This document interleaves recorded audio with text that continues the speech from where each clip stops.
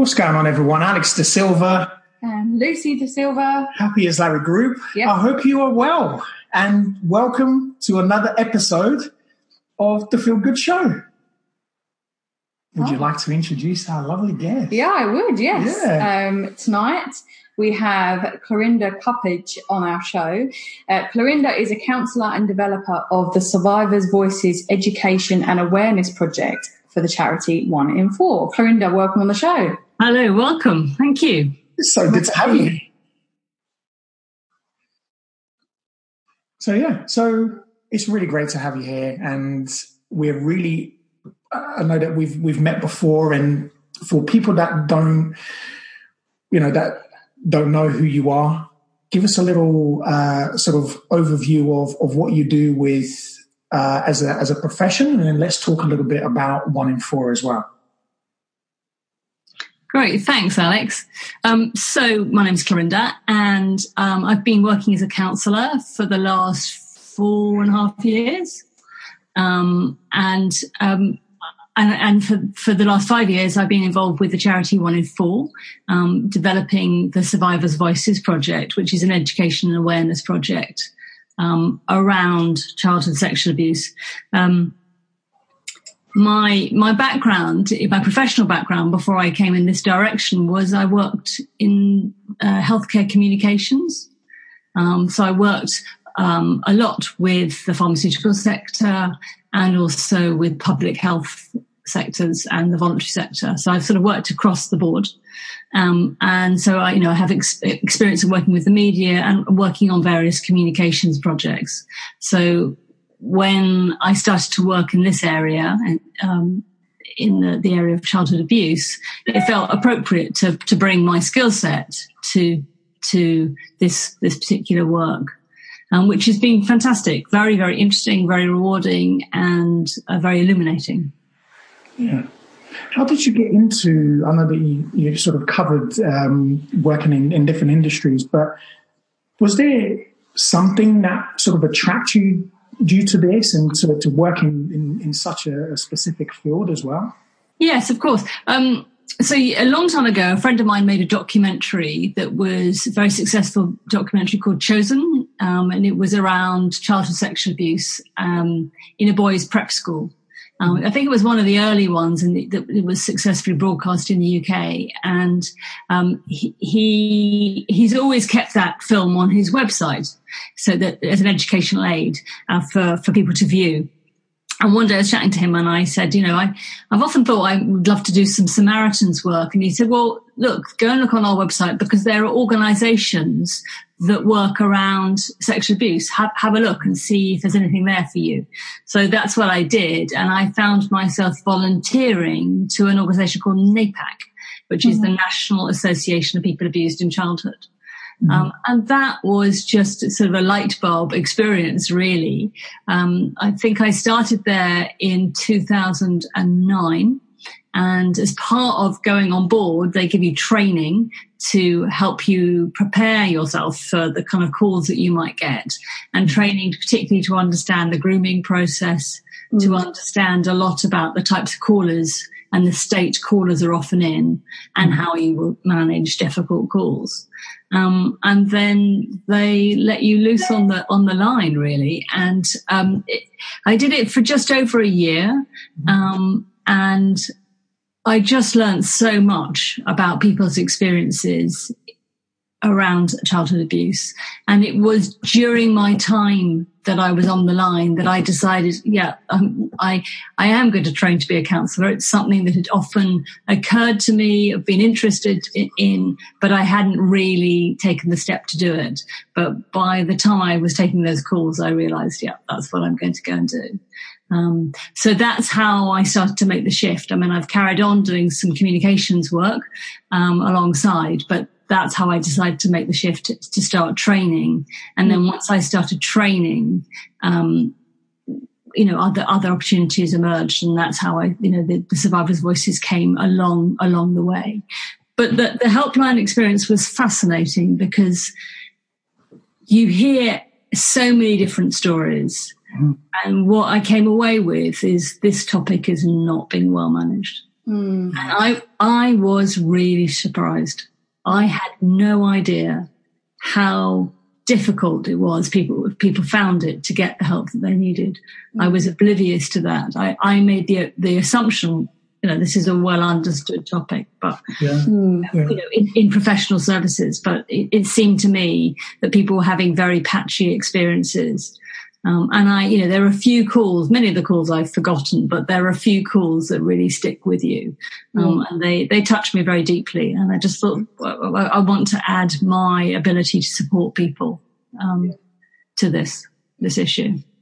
So how did you come across 1 in 4 then as a charity? How did you find them? And then how did you get the Survivors Voices project off the ground? Talk a bit about the background of that. Yeah, I mean, I was aware of 1 in 4 because of being on the NAPAC helpline. You have the list to all the services that are available nationally. And of course, I could see what was available in the London area. So I remember, thinking, oh, they look interesting. But it wasn't until a few years later when the Office of the Children's Commission published that they were going to do an inquiry into CSA in the family. And one of the things that they said about their work was that there was a shortage of survivors' voices in that context. So they announced the study and said that this was a particular issue. And it sort of just got me thinking. And professionally, I had attended trainings with Christiane Sanderson, who is a trustee of 1 in 4 and also a very, very well respected trainer in the area. So I spoke with her about the idea and spoke with the director of 1 in 4, who immediately thought, yeah, we've got something here. There's definitely something here. And they opened their doors to me to start to see how to develop such a project. And in the early days, we played around with a few ideas. Yeah. It didn't immediately give birth as Survivors' Voices as we now know it. So initially, actually it was going to be more around me doing interviews with survivors. But then I took some advice from a specialist in writing and in personal writing who encouraged me to flip it and actually to say, no, just facilitate the survivors to tell their story, because inevitably, if I had interviewed people, I would have a pro forma of questions that I wanted to find out about. But the chances are the thing that you wanted to tell me or somebody would want to tell me, they'd think about half an hour later. Yeah. I'd said that. Or why did I say that? Yeah. So that's where we decided, no, we will give the survivor back their voice, which is why it ultimately became called Survivor Voices. Okay. And so then what happened? So I had approached 1 in 4 and they were really interested in the idea. And then we together, through some of their contacts, we made contact with the then Deputy Commissioner of the Children's Commission, who supported the concept, but obviously couldn't, endorse the concept. Right. And so we got going from there. Yeah. It's just an incredible, it's such an incredible project, incredibly brave to be involved into, incredibly courageous to put it forward as a possibility of something that's going to take off the ground. Because, with CSA, the problem is with it is that people don't want to talk about it. And thus the background of the perpetrator, for example, is that the victim is silent. So to bring a project like this into the light and asking survivors to come forward and to give their accounts of their personal and really raw and painful, emotionally painful accounts to bring it into the light, it's just I would say a groundbreaking project. Because I obviously had a bit of an involvement with 1 in 4, but having written myself, I know that it's very, very cathartic to write about my experiences and to be really honest about how CSA impacted my life. What would you say was the impact of the project on the participants who took part as writers in the report? Well, I mean, I've done gathered feedback from the writers. We've done 2 reports now. We've done the one about survivors' experiences of CSA within the family context and how that's impacted their life. Mm-hmm. And the second one that we've done most recently is survivors' voices of CSA and addiction. Mm-hmm. And there's lots of overlap in both sets of stories, and then there's some difference. Mm. But the feedback generally has been, incredibly positive. That people who've taken part have told me how much it's actually helped them shift and move forward from their own stories, that somehow seeing their story in print and external to themselves has helped them just take a step in their own personal growth. Mm. So one participant in the previous project had said, each year I grow a millimetre, but this year I grew a centimetre. Wow. So it's a significant. And another participant had told me that she found that she'd become more assertive. So although she, her abuse was in the family context, she found that although she was still in contact with her family, that she was standing up for herself a lot more. Her experience did matter. Mm. And that in finding her voice on paper with us, she found her voice in her life within her family context. Yeah. And another told me how it freed her in that she had been living in the shadows, metaphorically, riddled with shame. Yeah. And that seeing her story in print, and she'd shared her story with some people in her family through the development of it, actually helped her enormously. And so as a result, she felt, she stepped out further into her own life, into the light in a really positive way. So, lots of benefits, really lots of benefits, very, very individual. One person in the recent project took the time to phone me. He wrote to me and said, could we speak? Because he just wanted to tell me, how it felt to get that document in his hand, and how moved he felt, and validated and supported, and incredibly important. And I think what's thank you for your kind words about the project. I mean, what's different to us, and it is a brave project because it does ask people to try and write very, very difficult experiences, and we're not asking about the abuse. That's absolutely not what we're touching on. We're only talking about the impact, and how it's shaped people's lives. And the reason I particularly wanted to do that was because the media is very focused on the happening, the horror of the happening. Mm. And to me, that's a very small part of it, because it's the legacy. Mm. I'm not sure if that's the right word, but it's the impact in people's lives. That's what therapy, that's what we're doing when we're working in therapy, is unpicking the impact, so that the client can make sense of what happened to them. And recognize the meaning that they made about it, that in many cases is erroneous, So they've, in many cases blamed themselves for what happened. Yeah. I think, what you said about being validated as a person, having had an opportunity to write for the report, these, the individuals that took part, that is, like we spoke about earlier, that validation is the validation that, they didn't necessarily get when they were growing up and when they were going through this. So to then, years later, to be given the opportunity to have that voice, and to be given the, as it says, survivors' voices, to give them the vocalization that they wasn't able to have, it's huge.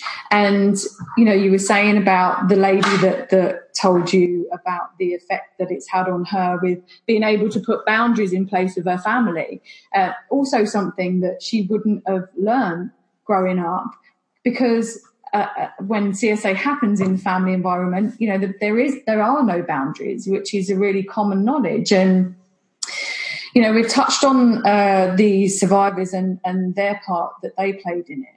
And you touched on a little bit about the film, the in relation to the CSA and cause resulting of addiction.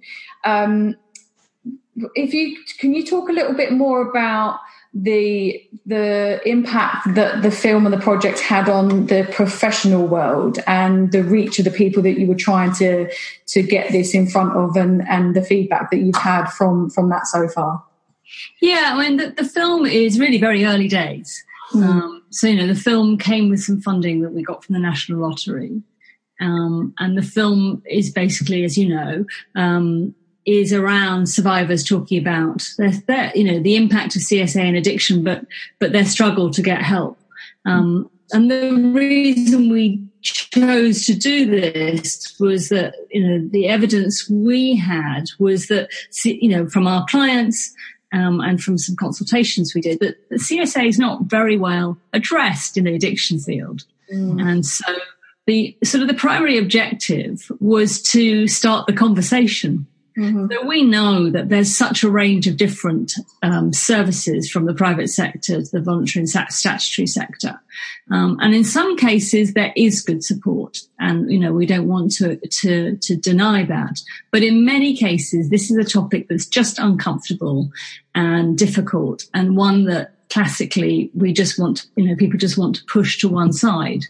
But our experience is that actually it's a great opportunity to, you know, when people come into recovery services, it's a great opportunity to not necessarily do the work on the underlying trauma, but it's a great opportunity to signpost people or make them aware. You know, we say make the link, make them aware that if they've had this as part of their history, it is something that they would benefit from processing, because it will be impacting them in a myriad of different ways. And so, you know, and it could be very much the driver of the addiction in the first instance, not exclusively. There may be a myriad of other factors, but it is likely to be the underlying trauma or an underlying trauma. So the film that we've made, I mean, it's really just beginning its journey. And it's a sensitization. You know, it's to build awareness and sensitize projects to actually, how could you be addressing this issue better? So, you know, to show to your key workers, to show to service providers, you know, within services, to have the conversation. How are we as a service managing CSA? What do we do? Do we have a lead in the service who actually, you know, who's our CSA expert that we contact when any of our clients disclose? Are we encouraging our clients to disclose? Are we supporting our clients when they do disclose? How are we supporting them? Are we directing them to services? So, and the services are, I mean, you know, there's an umbrella organisation in the UK called the Survivors Trust, and many charities, such as 1 in 4, are members of the Survivors Trust. So there's a website, and they give details of all the, I think it's over 140 some charities around the country working with CSA, all with at different sizes. You know, some just 2 or 3 people, some as big as 1 in 4, some maybe, you know, bigger and more established. So the film's just been launched, and now we're starting the journey to disseminate the film, both at conferences where you'll get a greater proliferation of professionals, but also through, you know, individual contact to particularly addiction services, so that they can start having their conversations with their senior management team to start to address it. And then we will find ways to cascade it into homeless organisations and other projects that are working with people where there is addiction, where there's likely to be the underlying trauma. So, you know, the feedback I've had, which is your question, has been extremely positive. I've been really very, very positive, from people saying, my God, every one of those participants has told my story. So there is somebody who's seen a film, who's absolutely works in recovery, but is absolutely a survivor and recognises all those clients and was just so thrilled. Also, to see the film. Also, what we've done with the film is we've put it in the context of the ACE studies, the Adverse Childhood Experience studies. I don't know how much you're aware of those, but this research now is gaining traction in the UK. It's research that came out in California 21 years ago. And we're now starting to recognise that trauma in childhood and these adverse childhood experiences really, really do have a long-term impact on mental and physical health and are predeterminants for addiction. So putting the film in that context has been great. And so showing the film within services, again, very positive feedback. Great to start the conversation. They recognise it's difficult. And so this is a conversation starter. Yeah. This might be, I don't know if this is a question that you can answer. I think it might be more of what is your personal view around this? I mean, you said that the effects of, I'm paraphrasing what you said, but the effects of CSA, can have extremely long-term effects, and talking as a survivor myself, I have no doubt that it's not necessarily a conscious thought every single day that comes to my mind, but I am very aware that I will continuously recover from that, as well as my addiction, which was on top of my CSA.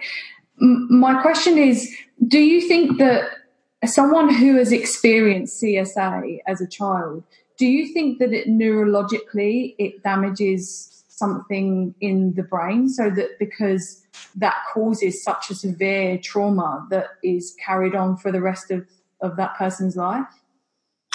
Gosh, that's a question. I'm not sure whether it causes neurological damage. I'm not experienced enough to be able to know that. But I think it definitely sets up internal ways of relating. And it's those internal ways of relating and of being, and often of being out of contact with the self, which I think definitely sets up a path.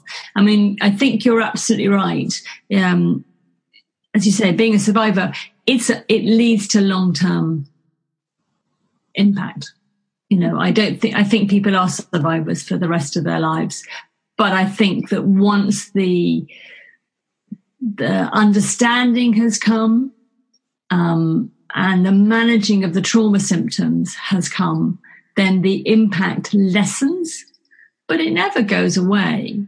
And there will always be triggers throughout the life cycle, whether it's triggers because, you have a child, so triggers because your child is getting to an age where things happened to you, triggers because there's family gatherings and it brings up memories, just triggers. You might be in areas of the city where bad things happen to you,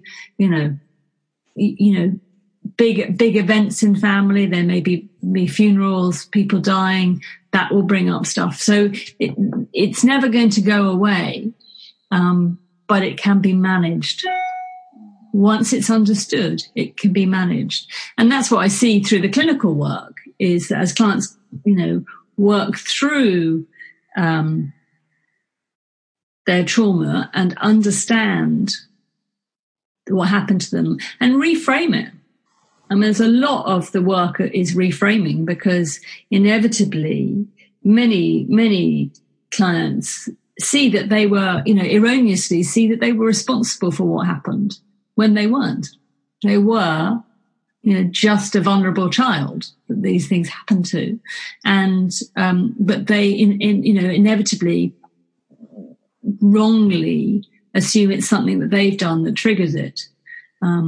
Or, as came through in another piece of work I did with the previous film that I made with NHS England, which was more of a confidential film. One of the survivors was talking about how her body reacted to the abuse, and that so that she although it's abuse, her body actually quite liked the inappropriate touch, you know, and all the confusion that sets off.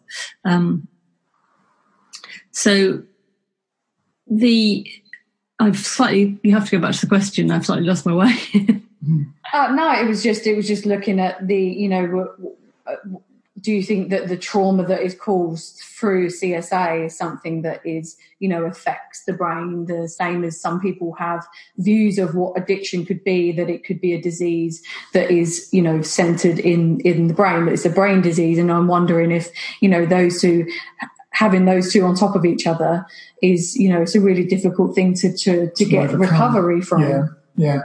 I think it's an interesting one, actually, because, and I was just sitting here listening to you both having that discussion. And for me, I always look at things on the opposite side, where, you know, you both sort of look at things from a clinical perspective and therapeutic, and you kind of go deep into, you know, sort of the root and the effects that it can have, whether it's short term, mid-term or long term. Whereas for me, I sit here and think, what could there be healing from this, you know? And I think, you know, especially for us, the listener will be potentially a survivor, or potentially somebody who's experienced this. You know, the listener now could be, you know, somebody who has been completely shut off from this, you know, and they think, what can I do? You know, is there a way out of this for me? You know, and what I have seen, having not kind of gone through, you know, the sort of the real kind of traumatic side of things, I've experienced some form of abuse as well, and it's it is tough because, as you said, it does leave a scar. You know, it is one of these things that it just leaves a mark, and every now and then there is a trigger. But what I'm interested to kind of get your viewpoint, and I've seen through the film, and you know, and been blessed to, you know, to have Lucy as somebody who has kind of had to overcome so much, and you know, and I've had to work through a few things as well, and then realize that, you know, I think there is always, you know, a light at the end of the tunnel. And I guess for listeners, although, and I always like to reiterate this, is that this is not a quick fix. You know, when you're going into something, when you're finding a solution for addiction, or especially when you're looking at trauma, like, you know, with CSA, when it's child abuse and stuff like that, these things are a lot deeper, you know, and then they can really leave, you know, damaging scars. But do you think with the right level of work, you know, mentally, physically, spiritually, that these people can go on to live happy lives, and like us, you know, get married and have children, and to be able to be a modeling example that, you know, although these things do happen in life, that we do have a choice, that we can overcome, you know, and be able to move forward with life. Absolutely, Alex. I think it's such an important message. Yes, I think post-traumatic growth is definitely possible. I mean, we see it all the time in our client work. But I think it's just something to be aware of, that it's, you know, that at times things can get triggered. But I know that through the counselling and the processing of trauma and CSA, that even if things get triggered, the ability to restabilize is so much quicker. So that, you know, it's ability to go, oh, I see, I know what's going on, I recognize this, okay. You know, and to practice all the grounding stabilization techniques that may have been learned, or, you know, looking at reframing and seeing, you know, okay, what's the interpretation I've made here? And so putting things back into context. But no, definitely post-traumatic growth is really, really important, is really, really, really possible. You know, healing is possible, but it takes time. Yeah. It just takes time. And I think one of the things that, you know, comes through again in some of the accounts, in the narrative, you know, in the stories, is the loss of years. So there's the loss of years because there's been the underlying trauma, there's been the childhood sexual abuse or whatever the trauma is.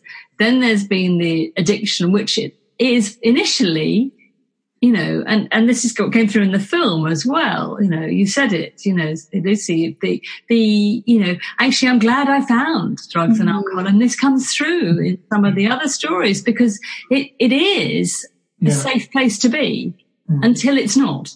And, and that's the sort of the double bind of it. But it is a safe place to be, and it does quell the feelings. It does. That's why we called the report and the film "Numbing the Pain." It does that for a while until it then morphs and creates its own problems. Yeah. That's the thing, isn't it, that we find, and I'd like to ask you this. You kind of touched on it a little bit about in the years of work that you've done, being on the other line, on the other end of a phone, having to kind of receive those calls. I mean, that is something that, even the amount of training you probably get, you probably can't prepare yourself for reality, right? I guess when you're trained in the field is one thing, when you experience reality is another.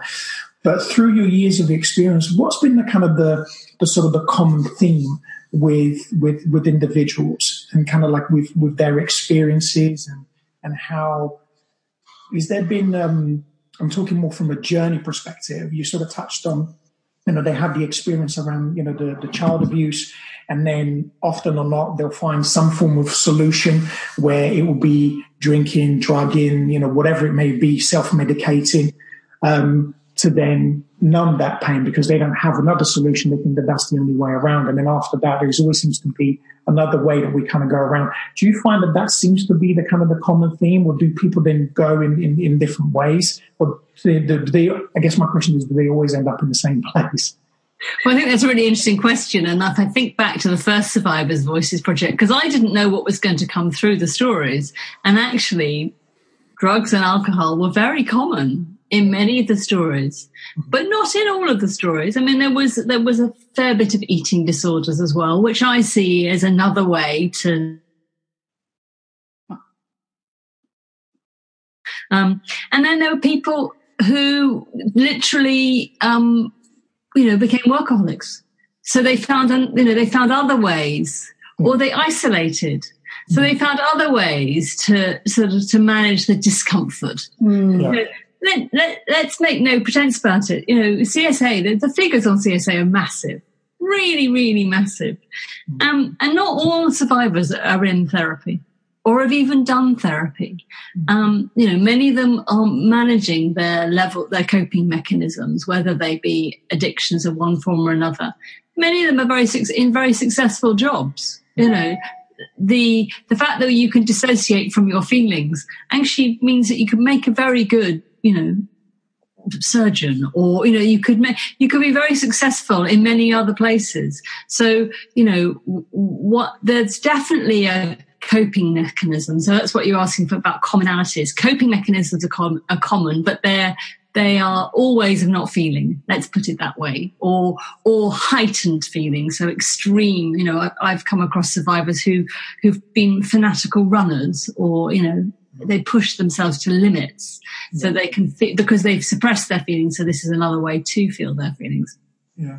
But one of the things that I think comes through really clearly in both accounts, and is in the analysis that Christiane Sanderson, the CSA expert, did for us, is shame. Mm-hmm. That's a really, really common. So, and denial. Mm-hmm. So, shame is something that affects all survivors, which makes it so hard for survivors to come forward and look for help.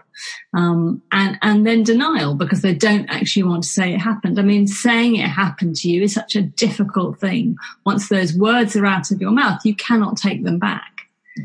So, that it becomes a thing in itself. So I think, when I'm working with clients who sometimes, they've come to the surface, but they're not even, should I really be in this service? I'm not sure. I think I've had an experience. I'm not sure.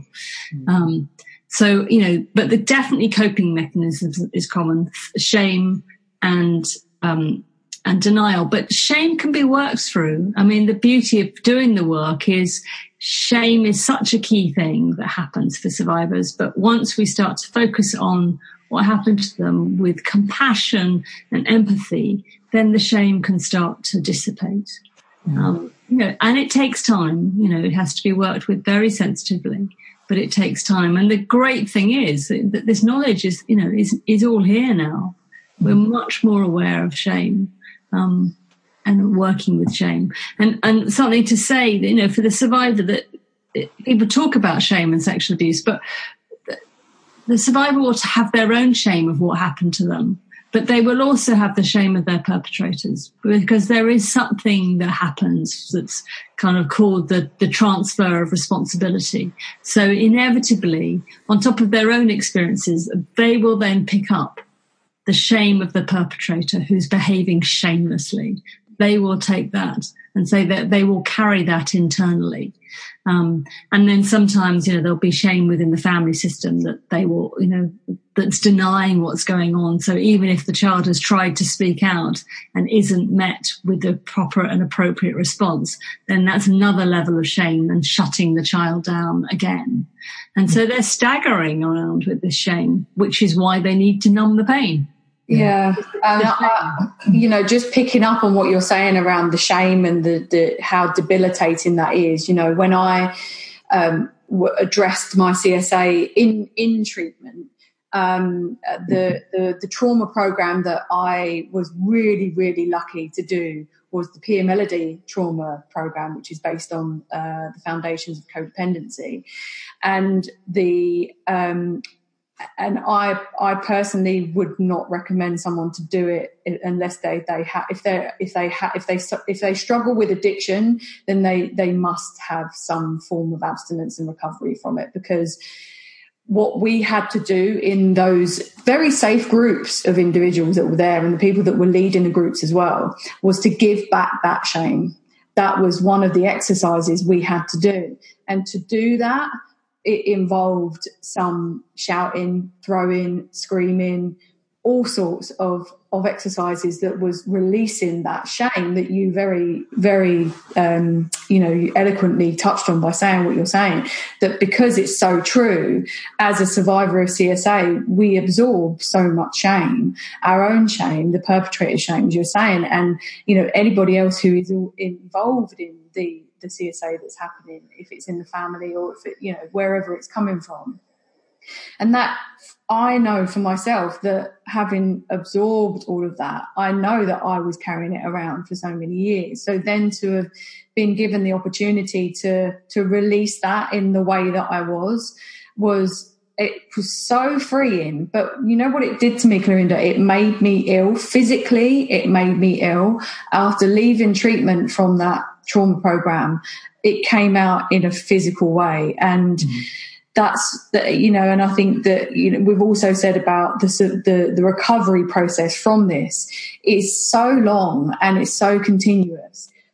And that's why I think some people, they do resist, bringing it out and saying that it's happened to me, because to think that there's any kind of light at the end of the tunnel or any kind of recovery from that, it felt like it was out of my reach. Yeah, of course it does. And the thing is, I guess it's so hard as well, isn't it? Because at the beginning you don't feel like that at all. And as you kind of described it, it's, it's never easy, is it? The journey coming into recovery is not easy. Going through something like that, is the experience itself is what you just described there. It made you physically ill, so that's something which, clearly says there is a lot you have to process and a lot that you have to let go of. I just want to ask a quick question. Why is it, and whether you know the answer to this, it's just something that popped in and I just want to make sure I don't forget. Why is it that the sufferer carries the shame of the perpetrator? Well, I think because the perpetrator is doing something shameless.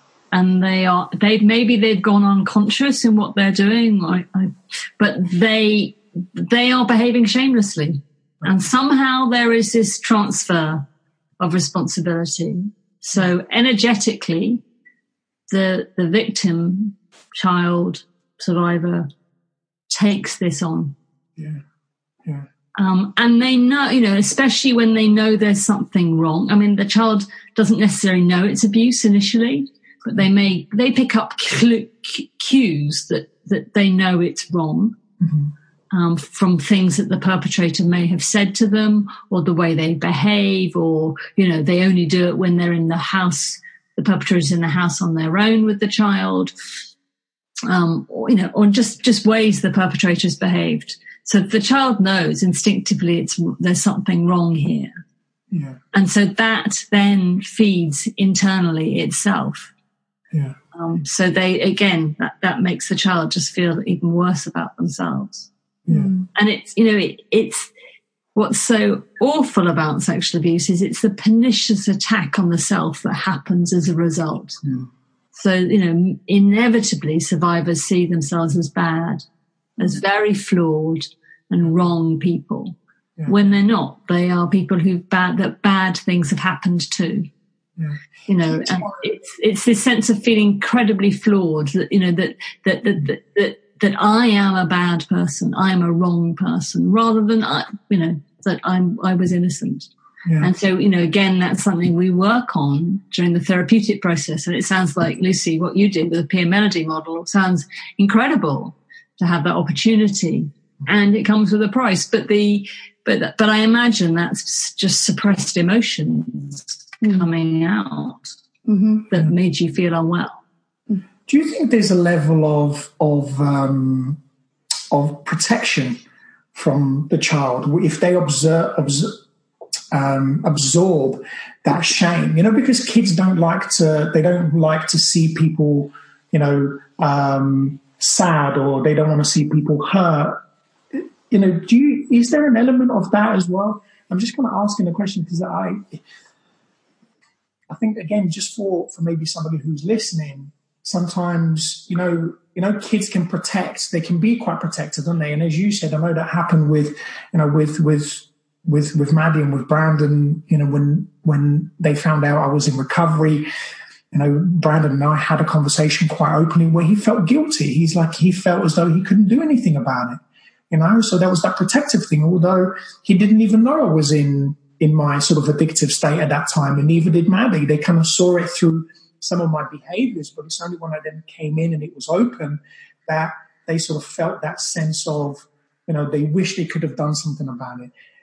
Do you think that can happen as well? Oh, absolutely. I mean, I think this is part of the complexity of childhood sexual abuse. Yeah. That inevitably, I mean, the data is something like 70% of all CSA happens in the family context. Yeah. It's the vast majority. And, what the evidence shows is people who are abused in the family context are often then abused outside the family as well. So there's often not just one abuse, there's multiple abuse. But completely, there will be split loyalties because the abuse will be from somebody that's in the family that they care about. They love, and so that creates its own problems. Mm. So then there's often this notion of protecting the family, and and protecting the abuser. That's really part and parcel of the complexity of unpicking it. It's just not black and white. Mm. It's so much. In some ways, there's people abused outside the family context have other issues. I mean, it's all terrible, but they don't necessarily, they can go to the family for support. Mm. In some cases, in not all cases, because families don't want to know that this stuff goes on. So then there isn't the support. But no, I think there's, definitely loyalty and trying to protect.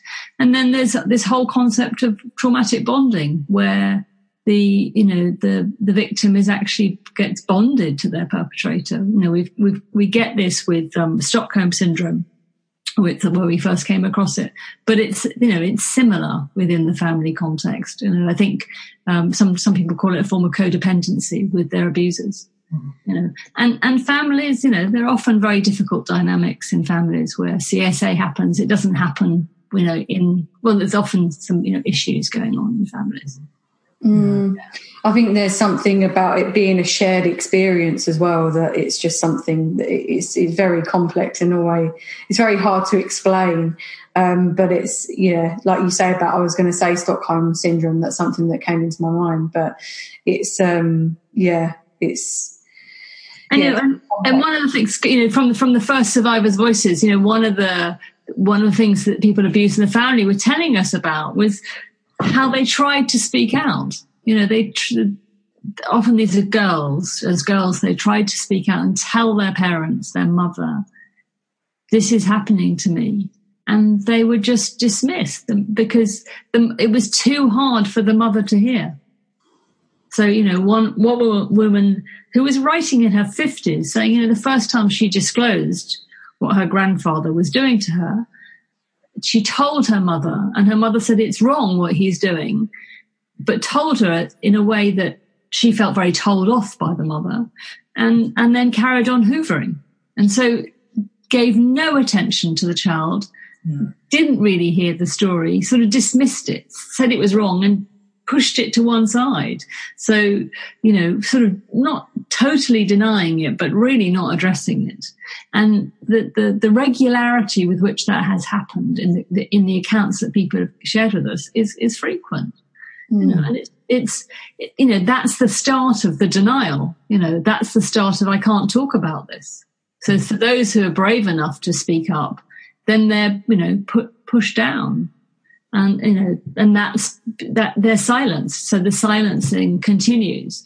And I mean, that's one of the things I had, we hope with Survivors' Voices work is that actually as we take the reports out, it gives people an opportunity to understand the impact of CSA, professionals to understand, so that they can feel more confident to talk about the issue, not as the happening, but as the impact, so that we can start to end the silencing of it.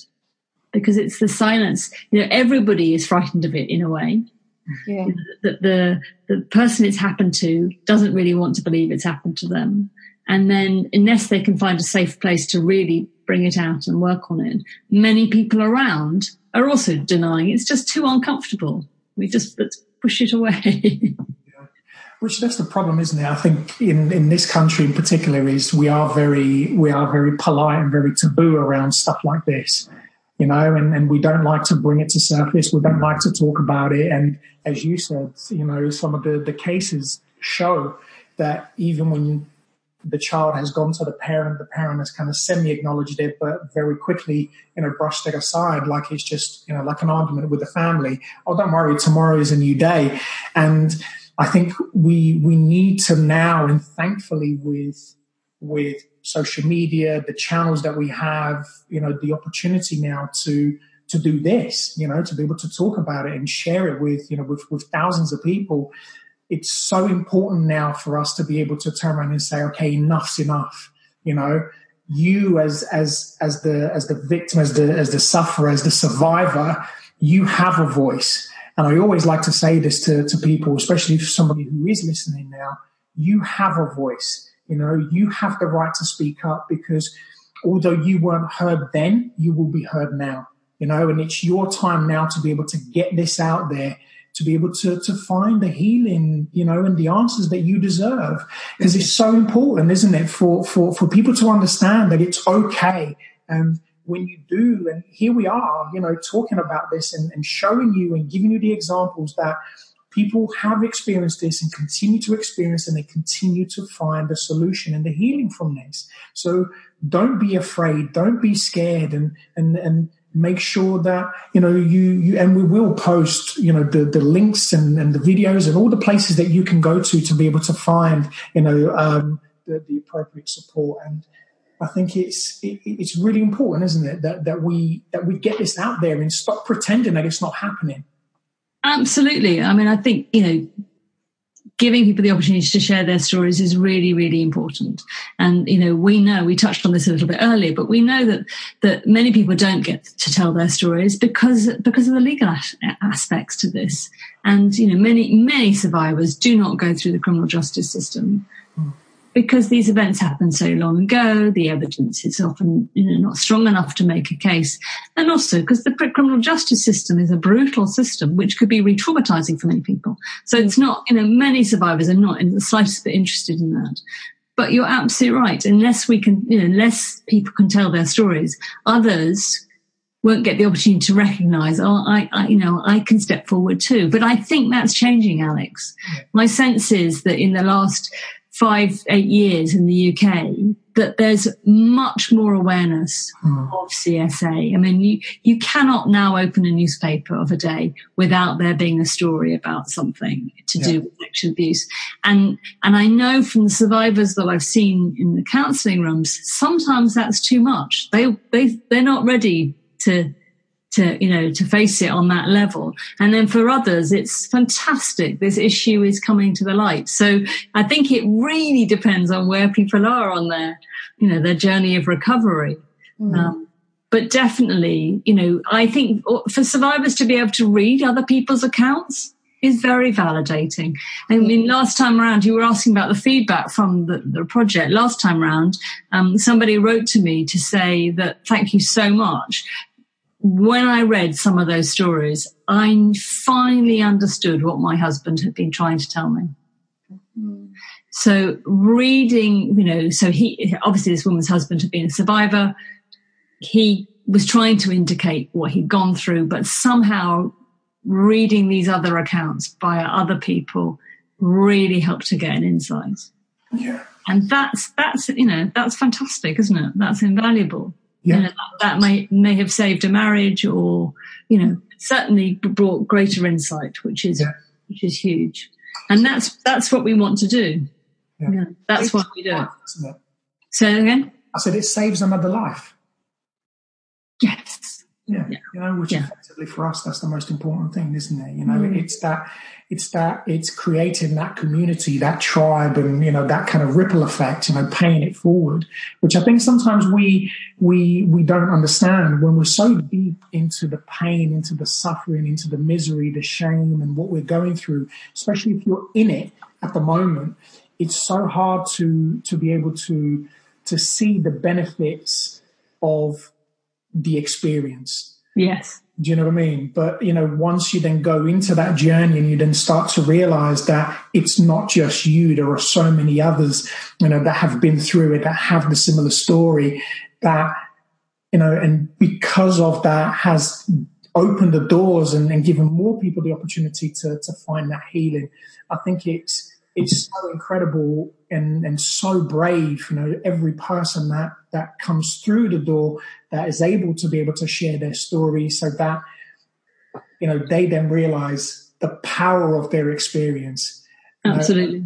That's another thing as well, isn't it? That I think it's important for us to raise that.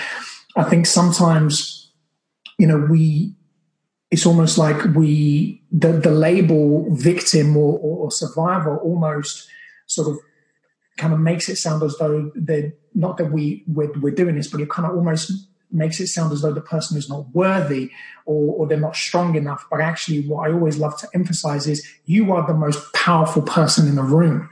Your story has so much impact, not just in one person, but potentially millions of lives, and that's the reason why, we are always so passionate, I'm talking about the three of us about getting this message out there, because we know you've seen the project that you do, the experiences that you've had, to be able to, you've kind of seen that how it pays forward, and it's beautiful that to now see the strength that one individual can have in their hands, and they can turn that from a suffering to such a powerful tool. Do you agree? Absolutely. Yeah, absolutely. And, definitely, there comes a point in all the stories, where in all the survivors' journeys where they do emerge, they do come out of the darkness and step forward and just feel much freer. I mean, maybe you'd like to comment about that, Lucy, but I think, some of our writers definitely said, I emerged into the light. There came a point at which I'm no longer burrowing in the darkness. Some of the writers, my sense is they were still burrowing. Yeah. Hadn't quite made it out. But that's when, I think that's in the journey where, people come out and then they start being involved in some form of activism and some sort of paying back or paying forward, as you say, Alex, as a way to give back and to create change, That's why the organisations like 1 in 4 exist, because, there's a recognition of this, of the trauma and understanding, and definitely a need to reach out and support more people to make the journey through. Yeah. Yeah, I mean, just touching on what you said, it was a long time before, like you say, that I was able to step out into the light, and it comes at a time when it's, least expected, I guess. It doesn't, it's a long time of doing a lot of deep work, and sometimes I didn't ever think that it was going to be any different. You know, I didn't think that I was ever going to have time where I didn't feel so traumatized. And I guess doing that work enabled me to see that I didn't always have to feel like that anymore, you know, that it wasn't a death sentence as I'd viewed it for such a long time, a life sentence, that's something that I was going to have to think about every single day. And doing the therapeutic work was what I needed to do to get to a point where that wasn't, you know, I wasn't waking up every day thinking about it or using some kind of coping mechanism to deal with it. Just moving on a little bit, I mean, I know we're talking about the trauma and, you know, the impact that it has. How do you think that we can mainstream this so that children are, you know, they have more of an understanding of this as a subject matter? How do you think that can happen? That's such a good question. I mean, I think, you know, I know our charity goes into schools and does work in schools. And I know that some other charities like the NSPCC are setting up ambassador programs. And I think One in Four is thinking of doing the same. But, you know, to bring in front of children awareness that if they've had this as part of their experience, that they will need to get some form of help. Sometimes, you know, in adult life, and I think hearing testimony from survivors is just invaluable because I think they will connect to it. Sometimes children can't, you know, if they're in an unsafe place, they may not be able to speak out about it. So they may be protecting what's going on at home. So it might be the messages that sits with them so that they know that when they're older, they would need to get help. But definitely this has to become part of, you know, the educational curriculum. The charity One in Four produced a really interesting book a couple of years ago called Whisper, which was targeted at primary school age children, so key stage 5-6-year-old, something like that, which was all about keeping secrets. So it wasn't talking about sexual abuse, but it was talking about learning emotional intelligence. So getting, you know, having conversations with your teacher, having class sessions around how do you feel when you keep a secret and what sort of secrets should you be keeping, so that they can actually surface, you know, actually this is important that you speak out about these things. But as we know, often children, when they speak out about sexual abuse, don't get hurt. You know, so it's a whole system-wide change that's needed. Yeah. And to achieve that, we have to break through the sort of endemic denial of the scale of it. I mean, when I give talks about survivors' voices, as I do, you know, to counsellors and other professionals, I present data on the scale, and they're often quite shocked. I really don't think it's as common as it is. You know, and the fact of the matter is that not all survivors will have, you know, significant trauma as a result of it, because there's a range of different types of sexual abuse. But when you've had, you know, full contact sexual abuse, that's very, very traumatizing. Yeah. We have to address it at every point in the circle, but definitely getting messages to school, you know, young children about inappropriate touch is really important, and knowing and helping children know that they will need help if this has been happening to them.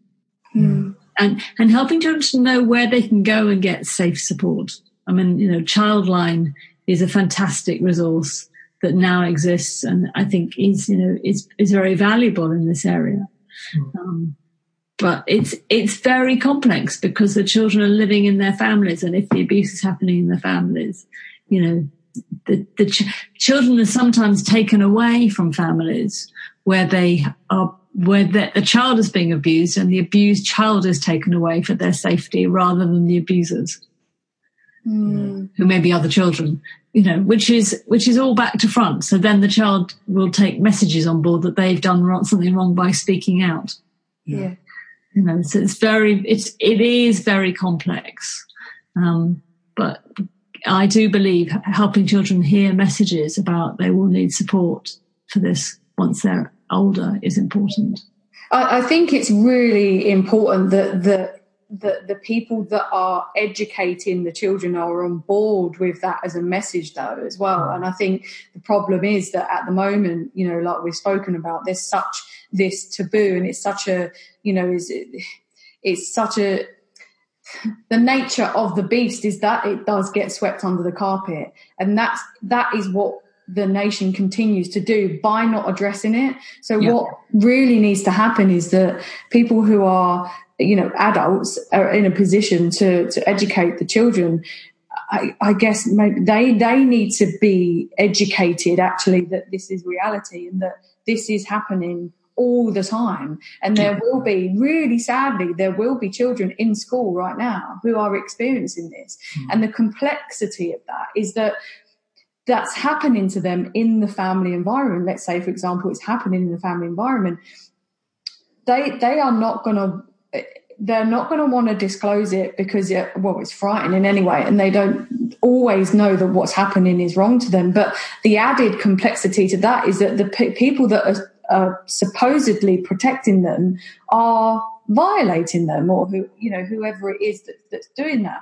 So that's why it has to come from the adults to the children, you know, and the problem there is that they have to be on board to want to feel that they can talk about it and address it. Absolutely. I mean, we do send our reports into some schools where we have access. We do send the reports into schools where there's a receptivity. But you're right. It's a massive shift in understanding. But that's why I think the stories are so valuable, because they're not an easy read, but you sit down and read them as a professional and you start to get an insight.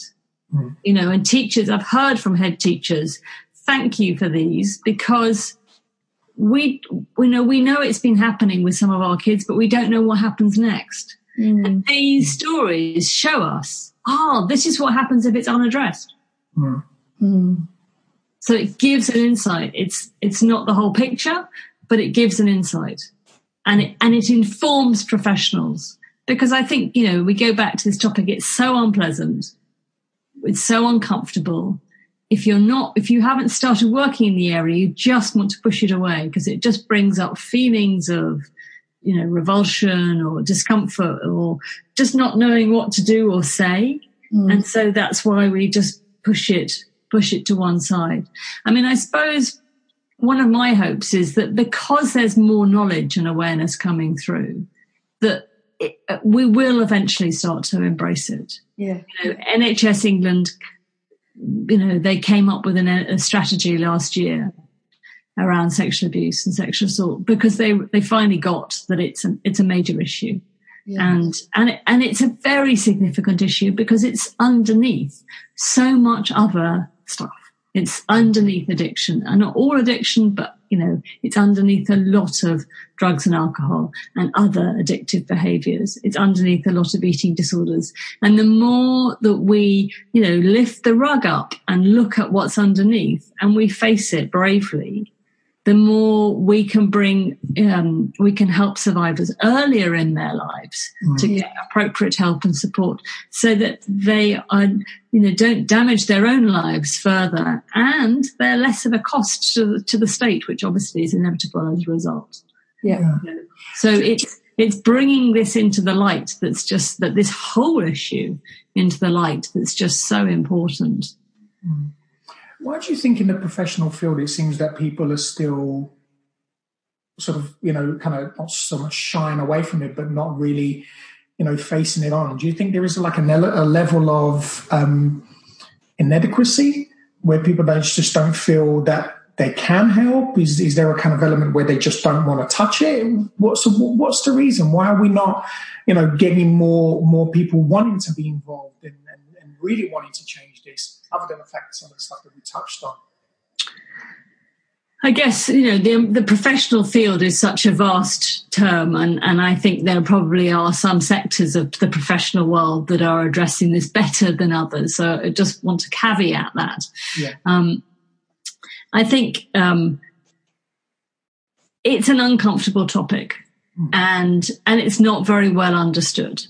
And I think by meeting survivors, which is what we offer through the film and through the voices, we help people understand that survivors are just like you and me. We're just ordinary people who've had an adverse experience. So I think that's one thing.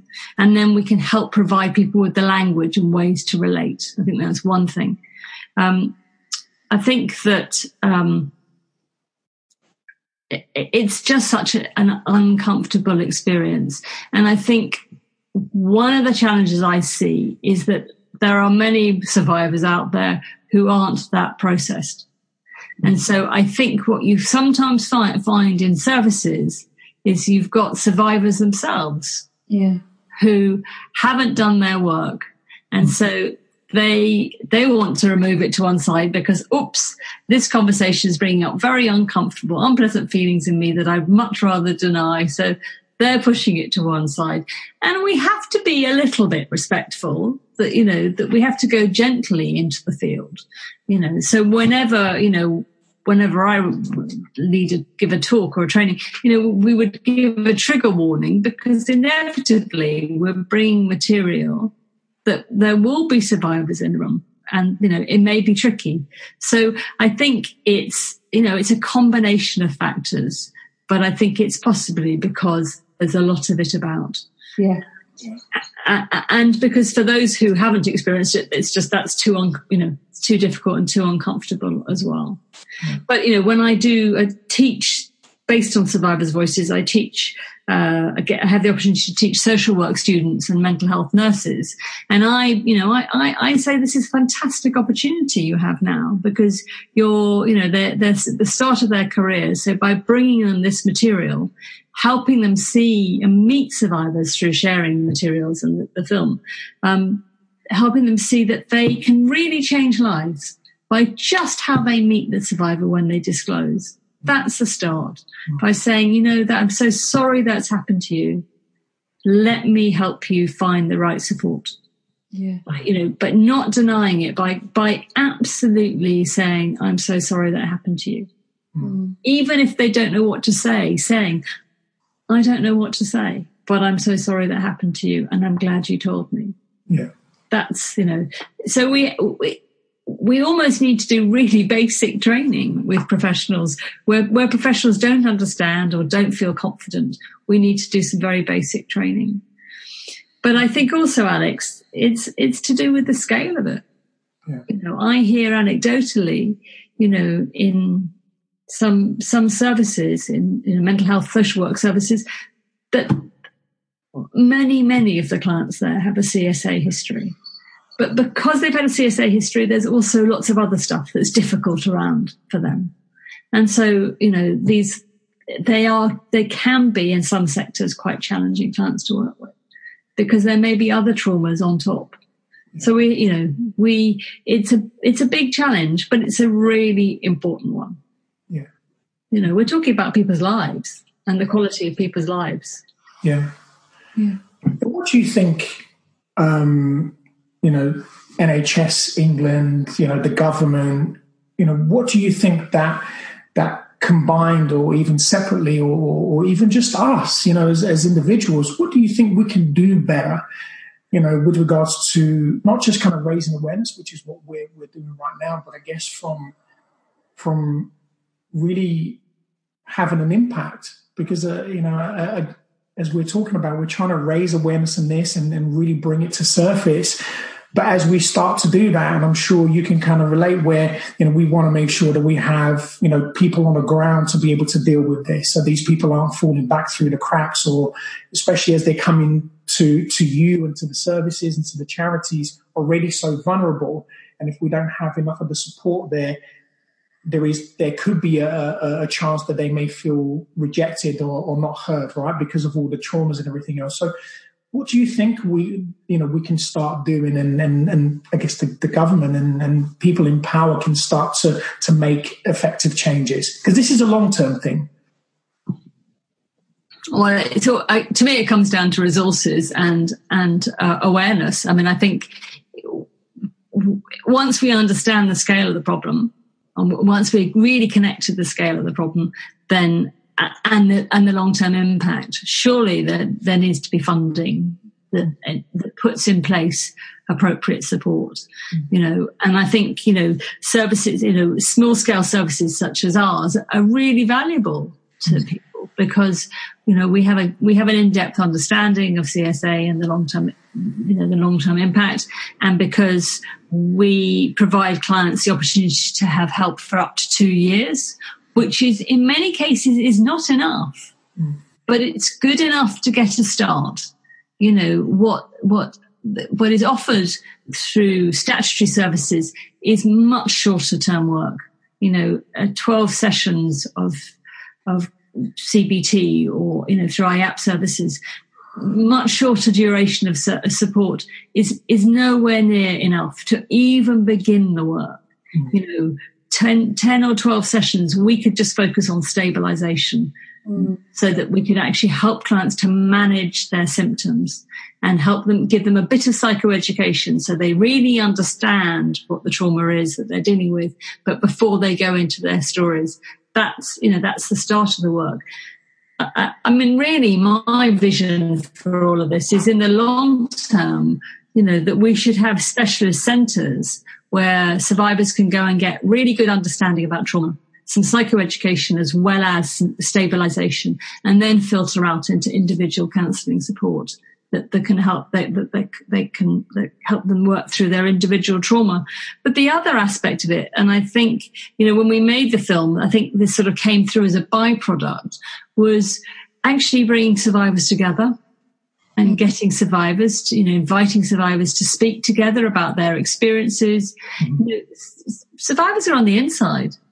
They understand, what they've gone through, and working with survivors in groups together is such a valuable way to actually, surface what needs to change and how they can actually add to that. And you meet incredible people, simply incredible people, who, are willing to share their personal stories. So I think, definitely resources are needed, financial resources are needed, and a huge will to make a difference. Because, unless there's a political will to make a difference. And I think it's there in pockets, but I think, I also hear there's lots of denial about trauma. So, we've just got to keep pushing through the barrier so that more resources and facilities are available for survivors, because they didn't set out to be victims of childhood sexual abuse. They were vulnerable and they were children, and these things happened to them.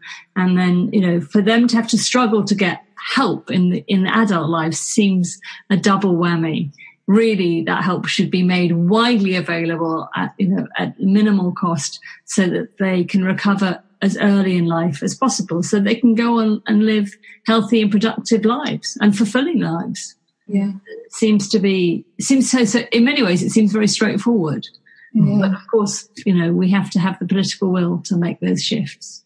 Yeah. And that's where the voluntary sector, I think, is so brilliant, because, that's what the voluntary sector does, isn't it? It comes in and sees the gap and just says, well, we'll get on with it. So, organizations such as 1 in 4, we've been going for 20 years. We just recognize this needs to be dealt with. So we're dealing with it in our own way. Because at least the services that we provide means that, over 250 clients a week get some counselling through us, or whatever the numbers are.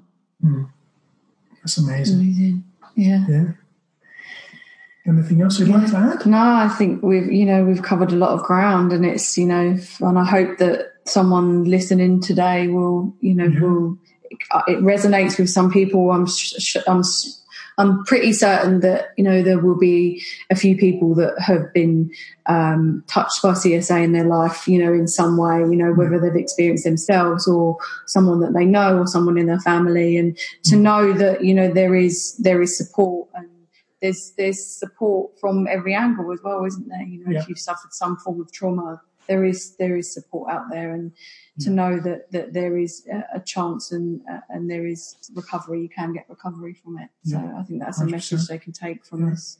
And where can they find more information, Clarinda, about 1 in 4, and potentially getting some support if they are a potential survivor or they know of somebody? Definitely. I mean, it's just possible to Google the 1in4 website. It's www.oneinfor.org.uk. And then on our website, it's possible to apply to us for counselling support.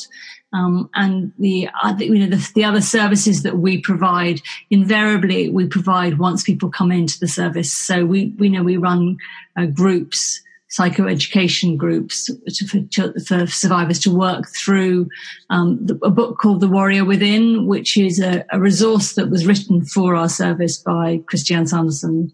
And people can actually buy that online, and they can work with that on their own. But I think inevitably working with a professional through the stages is really, really valuable. And if they're not in the London area, so we've only got 2 centres in the London area, but if they're not in the London area, then the organisation called the Survivors Trust, that's another organisation to look at their website, because they list all the regional organisations around the country where survivors can go to for support. And there are loads of publications now as well survivors can purchase. There's more and more information available, but definitely look on our website. And there are some forums that survivors can join, which, I don't know too much about them, but there are Havoca and myptsd.com. They're also useful resources. Excellent. Fantastic. Right. Yeah. And we'll put the links below on the bio so everybody can have access. And yeah, thank you so much. It's absolute pleasure to have spent time with you and to have done this, because it's so important that we raise this awareness, isn't it? Yeah, absolutely. Yeah. And thank you, to reiterate that.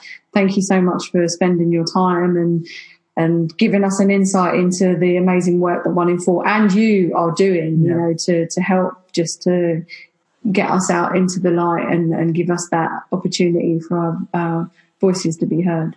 Yeah.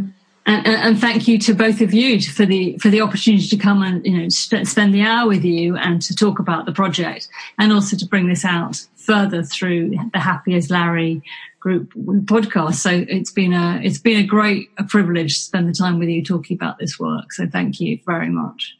No, thank you. And to all the survivors, you guys are amazing. To you as well for being amazing and overcoming this stuff and showing people all the time, that you can do it, and you really, really can, and listen, guys, thank you so much as always for listening, being part of this journey, this community, the show. We will put all the links below so you have any access. If there is anything you need from us, always go to our website, www.happyaslarrygroup.com, and you can always email us directly, Lucy and I, and we will be able to direct you. We'll be able to help you wherever way that we possibly can. And have a fantastic day, afternoon, evening, wherever you are in the world. And as always, be amazing, be fantastic, and be absolutely phenomenal. And we'll see you next time. Thanks, guys.